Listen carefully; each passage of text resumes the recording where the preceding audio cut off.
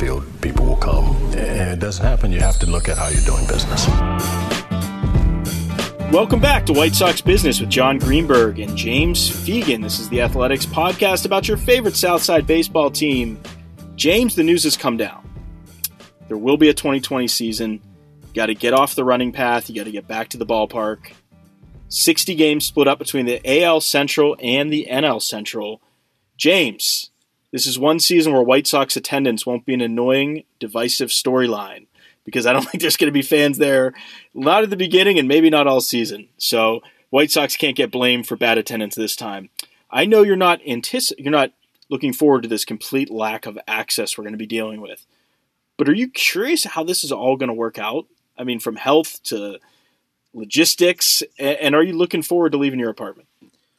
Well, there was a coyote on the running path in the like 11 a.m. this morning, so that was kind of I've stared death in the face a little bit, so now I'm ready to cover White Sox baseball.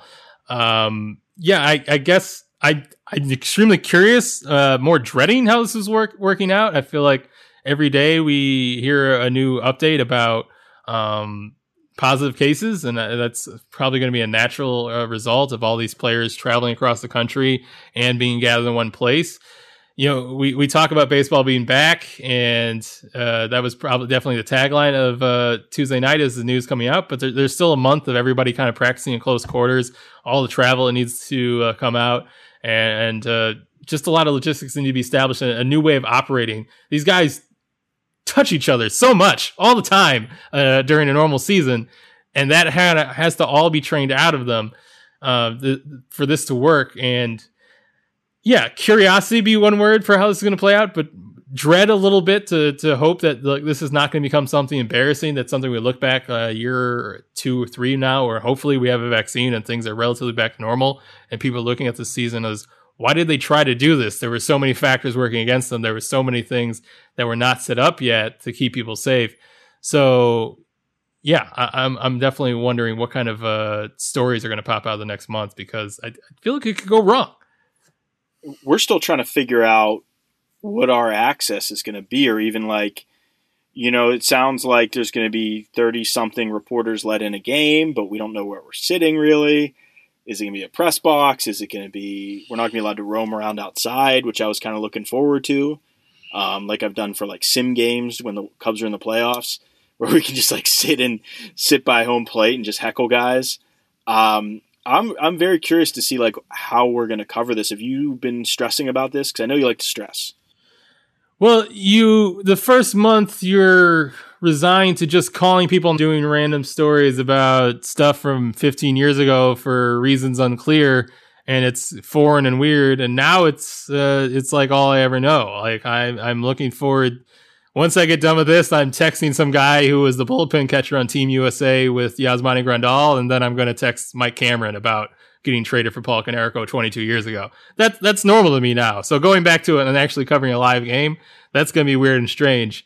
I don't see how they can really, given how much they're trying to minimize risk. As much as I want to do my job, as much as I feel like every group post game interview is a little canned and boring and doesn't have real analysis or really meaningful info to pass on to readers, and pulling guys aside and talking to assistant coaches and player development people about what's really going on and what really makes people good. I don't know if they're trying to minimize risks, how the likelihood of them exposing that risk to me so I can dig deeper into story like I normally do.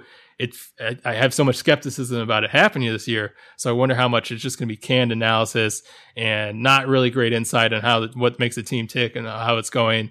And also just how much transparency we're really going to get about how strict they're being about enforcing this and whether or not guys are getting sick. I have a lot of doubt and skepticism.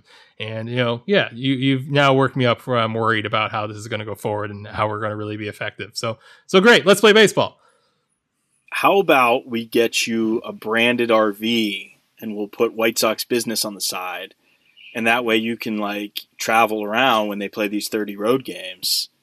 And publicize the podcast. The 12 blocks I have to drive to return my U-Haul van when I move is the most anxious 15 minutes of my life. And now you want me to drive in a double wide RV across state lines. Yeah, why not? Let's do it. It fits the anxious nature of our times. Right. I think that would give a real tension to your work. Yeah, we could Twitch stream me driving and I'm just screaming the entire time.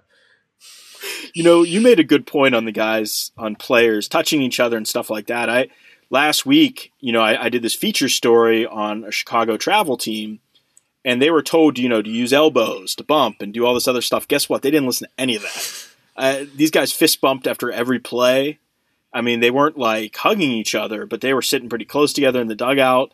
I have, these are major leaguers, and you're a little more responsible than 17 and 18-year-olds, but I have serious doubts on how that part's gonna play out. I think the 2018 or 2019 team, White Sox spring training, they had invited something absurd, 80 guys to a big league camp, and they had them all in the dugout for the first spring game, and they had this line of high fives they would do every time someone's taken out, which is of course happening constantly during the first spring game.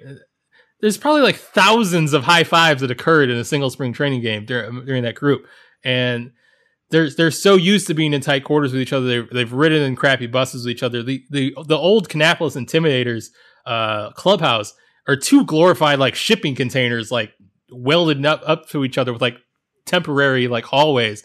It reminds me of the first scene of season 2 of The Wire. So the idea of making all these people who are so used to just not having personal boundaries and are used to having reporters just walk up on them when they're coming out of the shower, all of a sudden be very distant and avoiding each other, especially in a game where they're constantly spitting and being close to each other and whispering to each other. It seems like the worst possible environment to try to install this and have this happen, but there's billions of dollars at stake, so they're going to try.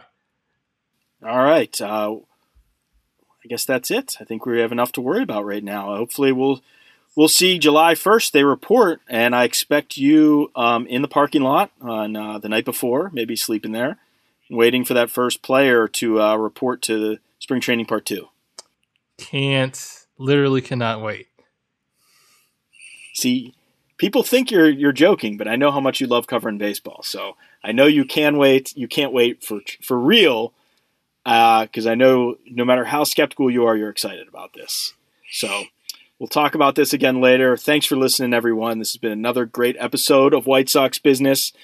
Please make sure to download the podcast, give it a high rating, do whatever you can, because White Sox Business is back.